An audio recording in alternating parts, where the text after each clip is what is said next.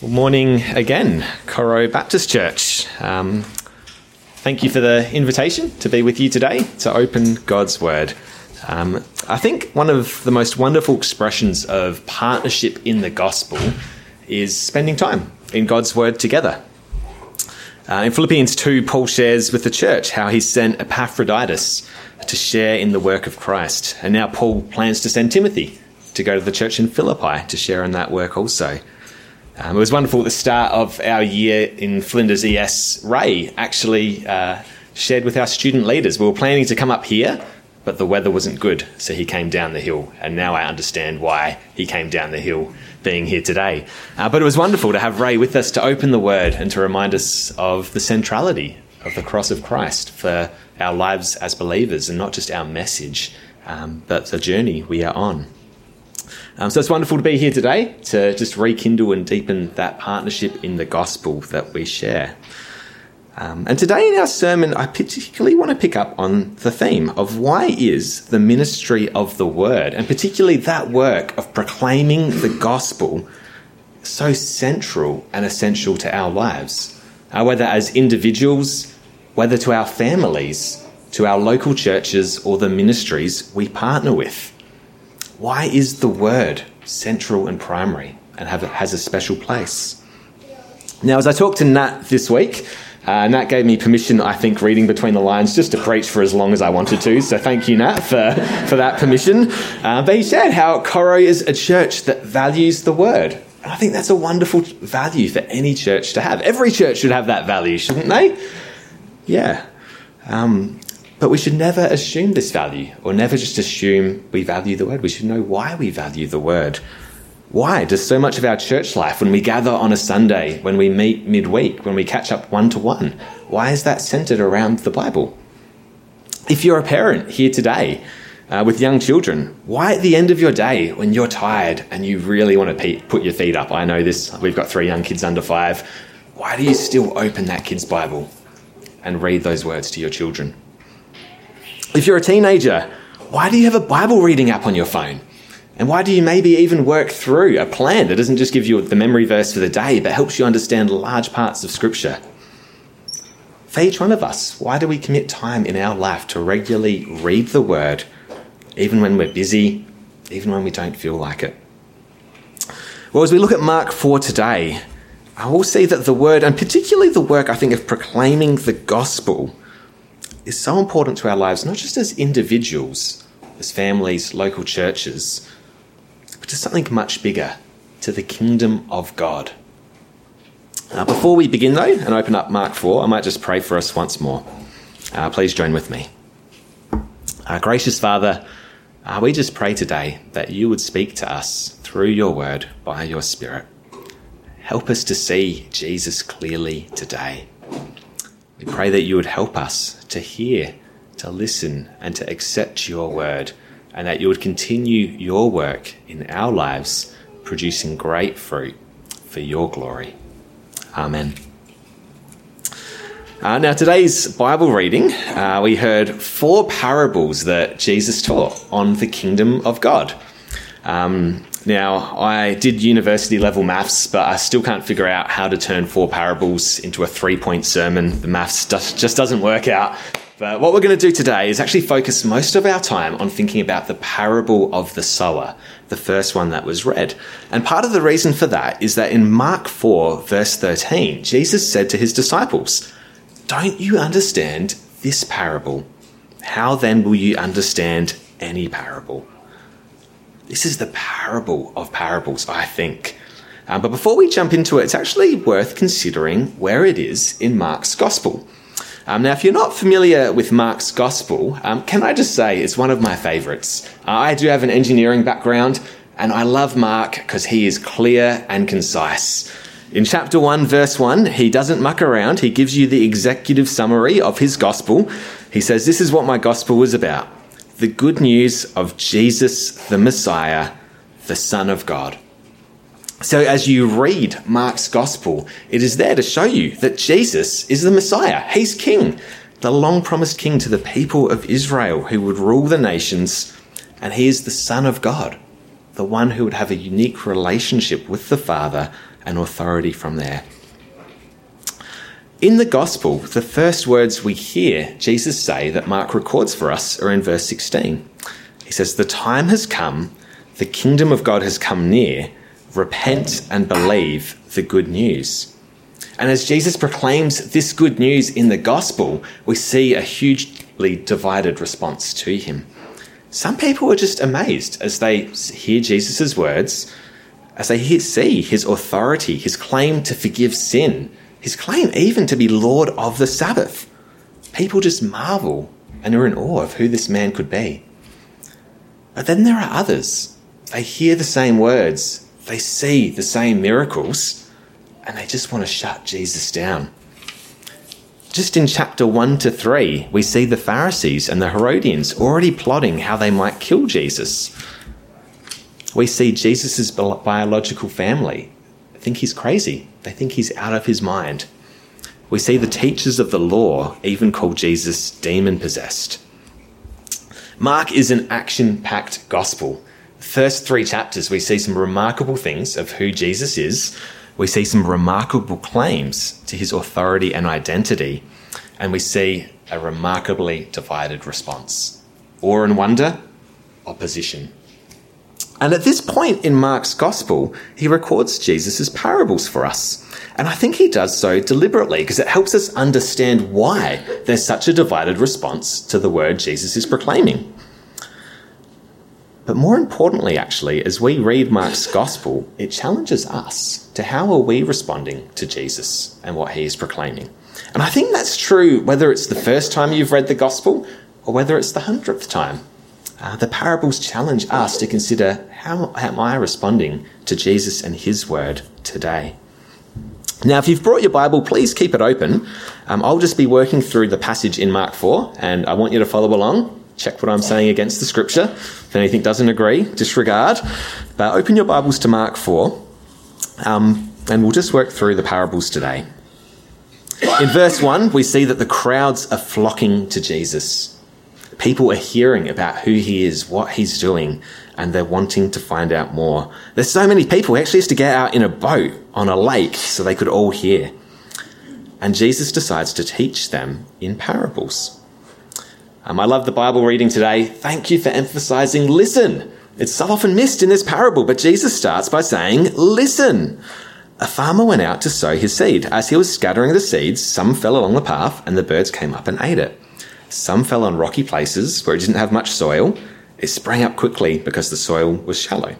But when the sun came, the plants were scorched and they withered. They had no root. Other seed fell among thorns, which grew up and choked the plants, so they didn't bear grain. Still other fell on good soil. It came up, grew, and produced a crop. Some multiplying 30, some 60, and some 100 times. Then Jesus said, "Whoever has ears to hear, let them hear." Now, I suspect for us here today, and many people that have spent time in the Bible, this is a really familiar parable, isn't it? It's one of the big ones. If there's the big 3, this would definitely be in there.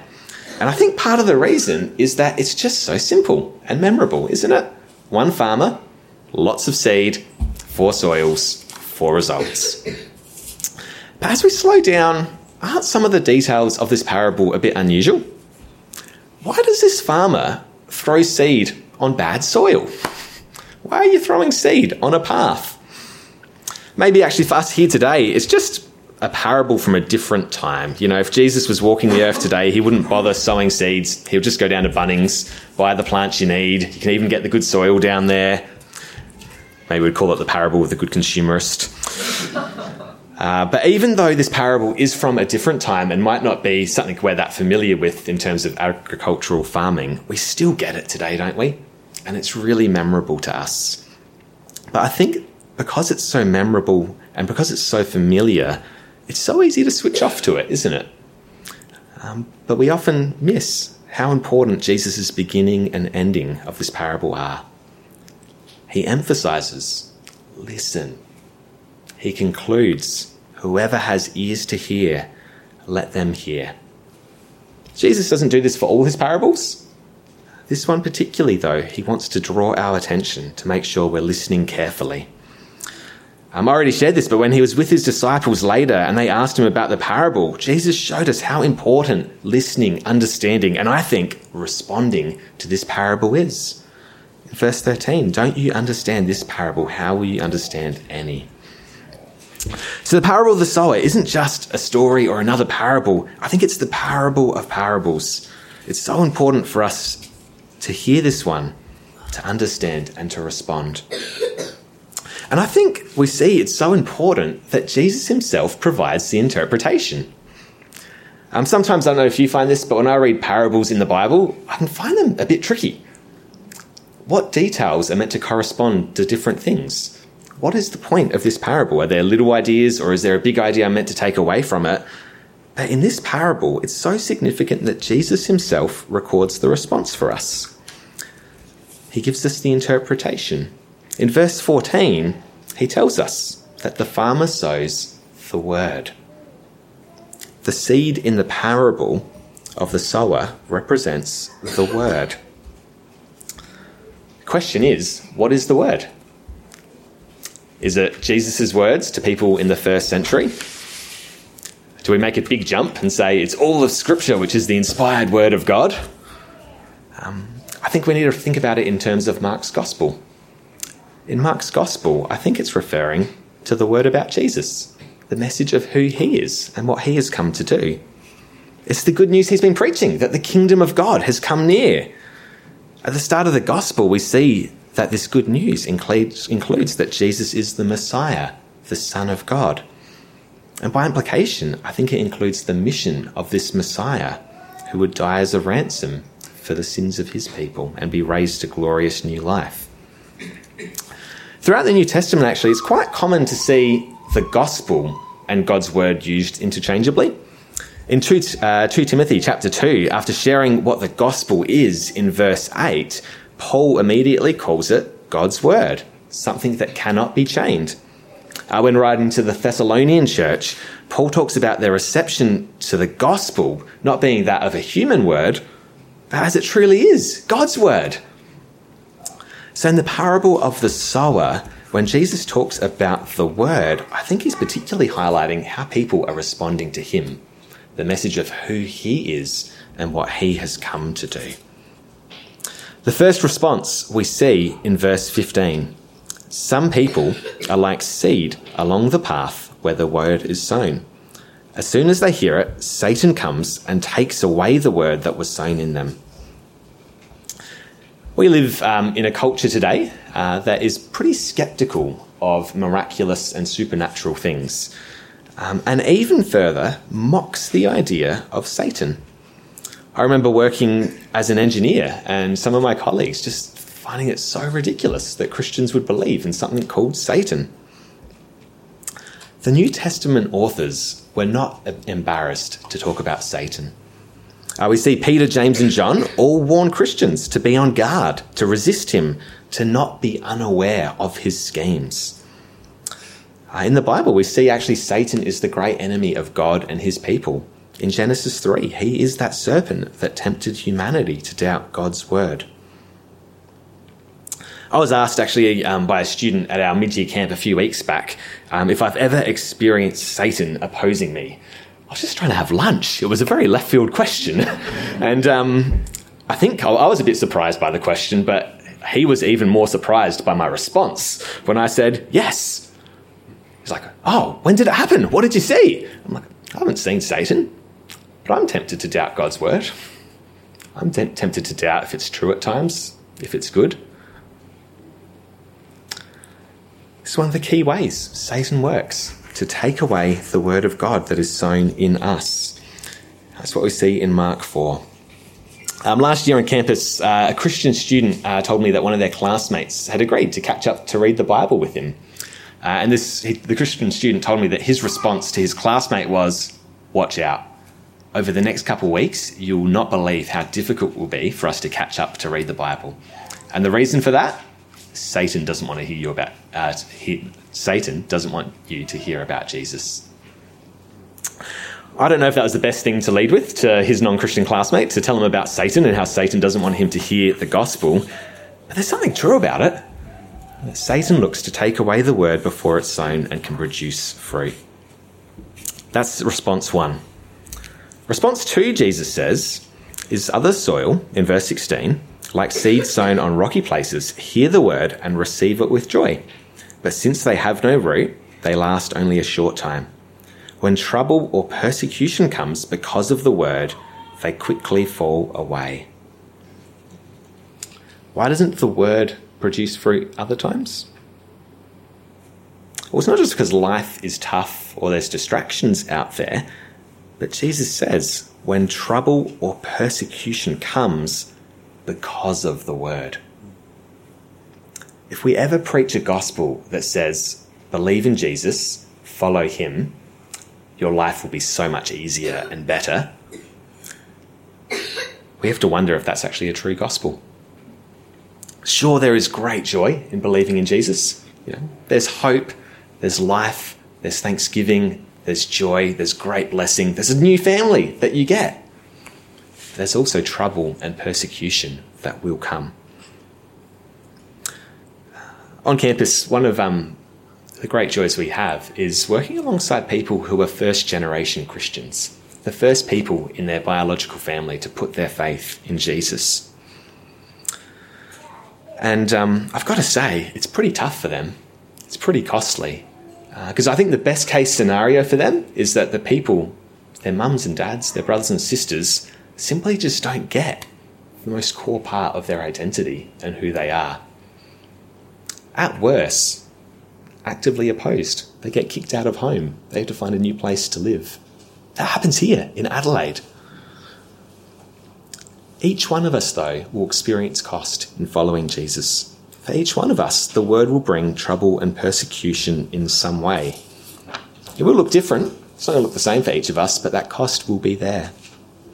In Mark 8, Jesus says, whoever wants to be my disciple must deny themselves, take up their cross, and follow me. Whoever wants to save their life will lose it, but whoever loses their life for me and the gospel will save it. Are you ready for trouble and persecution to come because of the word? Don't be surprised.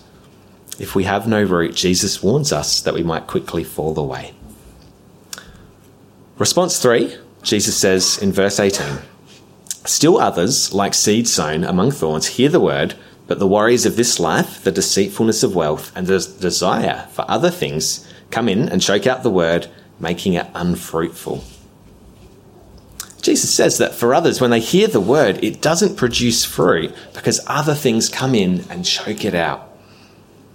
And doesn't Jesus highlight 3 timeless things? Isn't this remarkable? This was 2,000 years ago he spoke these words. The worries of this life, the deceitfulness of wealth, and simply the desires for other things. There's so many everyday worries that occupy our minds. I actually think we're living in a time where the everyday worries are pushed on us so much. We have an endless news cycle. News is just making you worry. Worry about things happening in your life now, worry about things happening in the world. We're exposed and encouraged to be worried, I think, in the world today. I know, I've been sitting there in the congregation, hearing the preacher on a Sunday, and my mind has just drifted to the week ahead. What have I got on? I've got my calendar. How am I going to fit that task in? I'm meant to be hearing the word and responding to it, but I'm thinking of something else. The worries of this life can choke out the word. Or is it the deceitfulness of wealth? We live in a world that constantly encourages us to find our security and our happiness in our wealth and the things it can buy us. One of the great ambitions of our day is the pursuit of wealth. This hit home to me actually a few years ago. I was at Marion. I went down to see a movie. I don't go to the movies regularly, but I love when I go to the movies that you get ads for other movies beforehand. They're like a bit of a mini movie. But I've found out recently that they've changed this and they just do general ads at the movies now. It's really disappointing.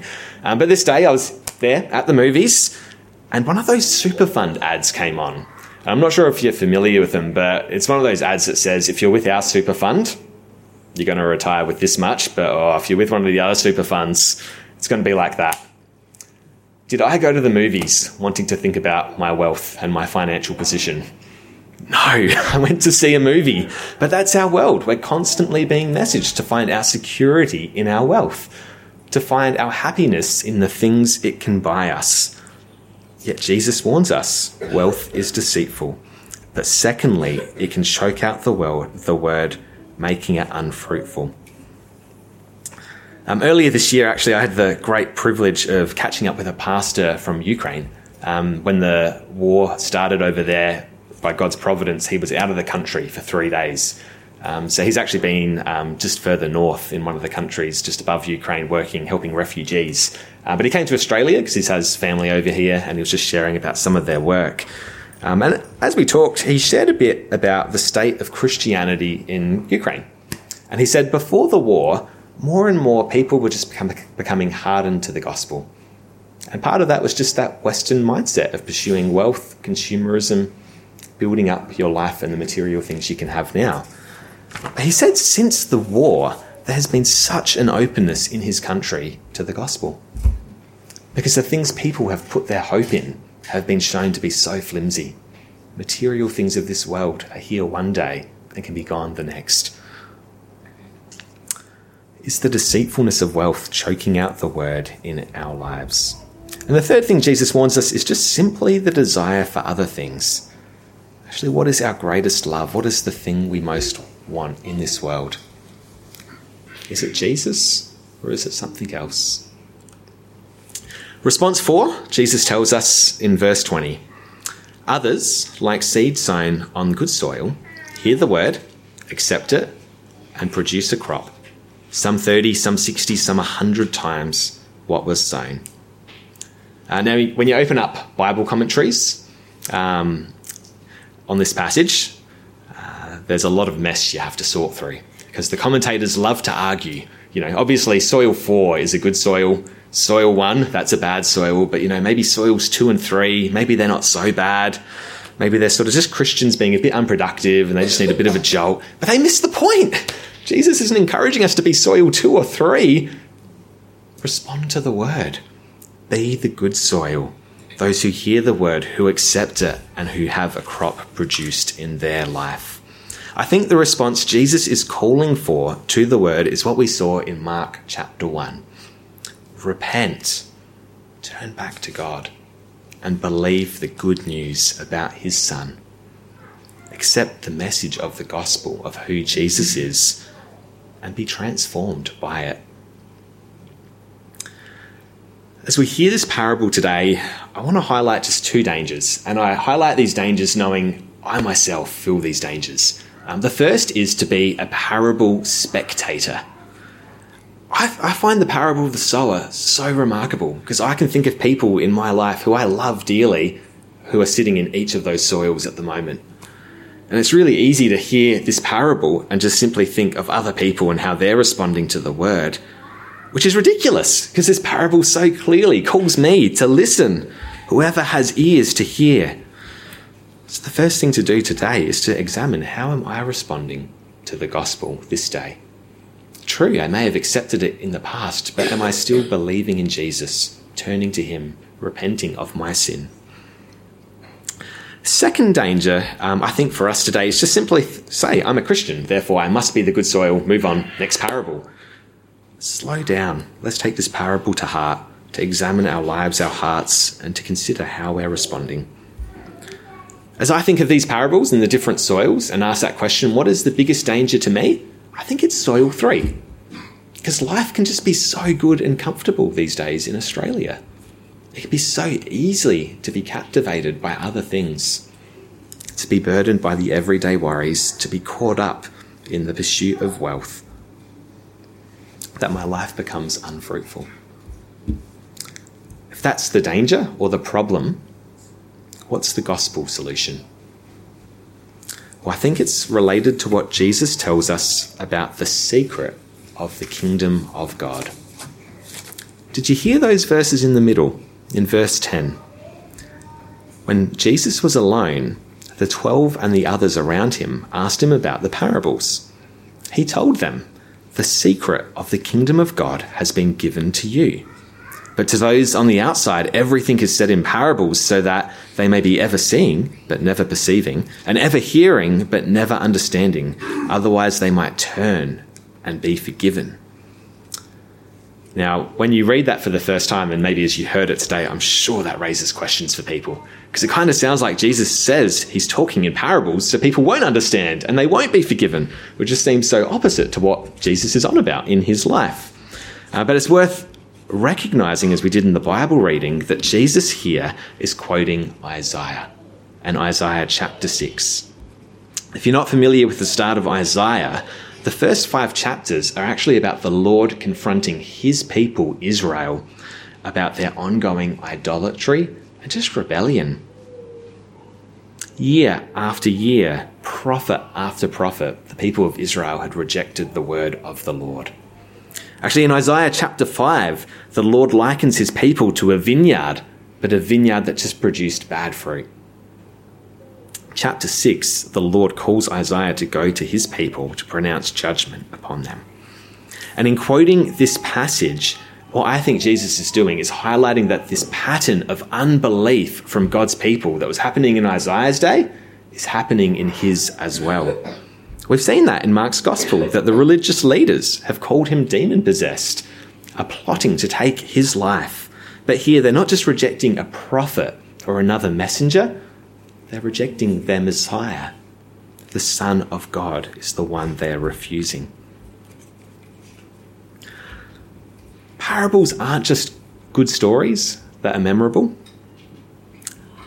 but they're messages that cause us to respond. They really push us at a level of personal will and belief to respond, not just about intellectual understanding. And Jesus himself calls the crowds, whoever has ears who's hearing this message today, to respond. What parables do, I think, is they reveal and they reinforce our response to Jesus, and particularly the parable of the sower. When I was reading Mark 4 with Ash on campus this year, that non-believing fella, the temperature was raised because he realised that he has to respond to Jesus. He can't sit on the fence with him. And he knows how he responds to the word he has heard will be reinforced. If he rejects what he's heard, he'll be hardened in his disbelief. But at the same time, if he responds and puts his trust in Jesus, that's going to completely turn his life upside down. He will be transformed by that news. Parables will reveal and reinforce our response to Jesus. There's no mild change on the table here. And in verse 11, did you notice that actually Jesus has told his disciples that the secret of the kingdom of God has been given to them? What is the secret? I think back to Mark 1 verse 1. Jesus is King. He's the Messiah, the Son of God. And the disciples hadn't fully comprehended that news yet. They hadn't identified it, but they had responded to Jesus in part. They had left their fishing nets, tax collecting, to follow Jesus. Over time, they would keep responding, and Peter would cry out in Mark 8 that you're the Messiah. They still wouldn't really get what it was, though, until he walked that road to the cross and rose again. And actually, in Mark 9, we see that the secret is only to be there until Jesus has finished his mission, until he's walked that road to the cross to die as a ransom.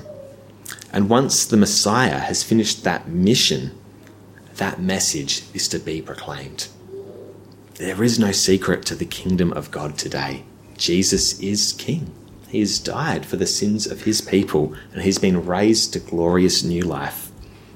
Actually, I think in the next parable, we get a hint of that when Jesus says, do you bring in a lamp to put under a bowl or a bed? Instead, don't you put it on its stand? For whatever is hidden is meant to be disclosed, and whatever is concealed is meant to be brought out into the open. The context is the kingdom of God.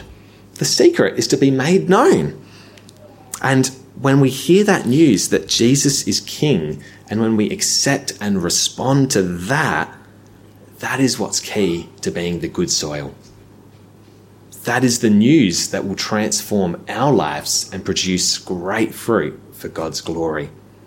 Because when we genuinely acknowledge Jesus as our King, we'll not fall away when trouble or persecution comes because of the word. Because we know our King, for the joy set before him, endured the cross, scorning its shame, and sat down at the right hand of the throne of God. We know our King has walked this path of suffering before us and now is exalted to the highest place at the Father's right hand. And we know that if we are to follow him as our King, he calls us to walk that path after him, to deny ourselves, take up our cross and follow him. When we acknowledge Jesus as our King, the deceitfulness of wealth and the desire for other things will not choke out the word. Because we know we can't serve two masters. And we know that money is a terrible master. 1 Timothy 6, the love of money is a root of all kinds of evil. Some people eager for money have wandered from the faith and pierced themselves with many griefs. Jesus is a much better master than money will ever be. The secret of the kingdom of God, that Jesus is King. He's a good King. He's a powerful King, is wonderful news. And it's actually news that anyone who was on the outside, who hears and who responds, becomes an insider. Isn't that remarkable? When Paul in Romans 1 says, I'm not ashamed of the gospel, he says it's because it's the power of God which brings salvation to everyone who believes. And God's kingdom grows as this message is proclaimed, that Jesus is King. Did you hear in the third parable in verses 26 to 29, Jesus says, this is what the kingdom of God is like. A man scatters seed on the ground. Night and day, whether he sleeps or gets up, the seed sprouts and grows, though he doesn't know how. All by itself, the soil produces grain, first the stalk, then the head, then the full kernel. As soon as the grain is ripe, he puts the sickle to it, because the harvest has come. What does the farmer do in this parable? Simply sow the seed. And it grows without anything else he does. That's our work today as followers of King Jesus. We've been entrusted with the gospel. We share that gospel, and then we relax, knowing only God can bring the growth from that message. So back to that original question today. Why is the ministry of the word, and particularly that work of proclaiming the gospel over and over, whether to ourselves as individuals, whether to our families, whether in our local church every Sunday, every midweek meeting, or whether with those organisations we partner with in the gospel, why? Why is that so central? Because it's the way God has chosen to work in his world today. As we await Jesus' return, he's given his people that work of proclaiming this message, of sowing that seed. And that's how God works. As that message is proclaimed by his Spirit, he brings life. People see more of the beauty of who he is, just of the depth of his love, of what he would do for us in Jesus, the gospel of his Son. And finally, the last parable, the parable of the mustard seed, verse 30 to 34. The seed is something really unimpressive, isn't it? It's the smallest of seeds. And I think for our world, as they consider the gospel, sometimes it's just so unimpressive. You know, Jesus, the man who was despised and rejected, abandoned on the cross, something that seems so small and so insignificant, will turn out to be something remarkable. That he's been exalted to the highest place, and one day will be worshipped from people from every tribe, nation, and language. This is what God is doing in his world today. Why hasn't Jesus returned yet? So that more people would enter his kingdom, would hear the gospel, would hear the word, and would respond and be transformed by it. Being just like that seed sown on the good soil that hears the word, accepts it, and produces a crop. And if this is what God is doing in his world today, it should be the thing that's central to our purpose and our hearts. We all have a different role to play in that, but this work of sowing the word should be our priority as well. Let's pray. Father, we just thank you today as we are reminded of the way that you work by your word, and particularly by the proclamation of the gospel of your Son, our Lord Jesus. We thank you that it's this message and the work of your Spirit as we respond that brings life. We thank you that you've brought us out of that kingdom of darkness into the kingdom of the Son, whom you love, the one in whom we have redemption, the forgiveness of our sins. And Father, today we just want to pause and thank you for those who have proclaimed the word to us, whether that was our parents, whether that was our pastor, or someone else in our life that you place sovereignly. We just want to thank you for them and for the way that you chose in your sovereign will to work through them, that we would hear this message and be transformed by it. Father, we pray that you would continue your work in our lives today, that you would continue to help us to respond to that message that Jesus is King, that we would be that good soil that hears your word, that accepts it and is transformed by it. We pray this, Lord, that our lives would be pleasing to you, bearing great fruit for your glory. Father, give us courage, wisdom, perseverance and joy as we join in that work too, of sowing the seed, of proclaiming the gospel to others. Help us to depend upon your power for that work, Lord. And we pray that through that we would see your kingdom come and your will be done on earth as in heaven. Amen.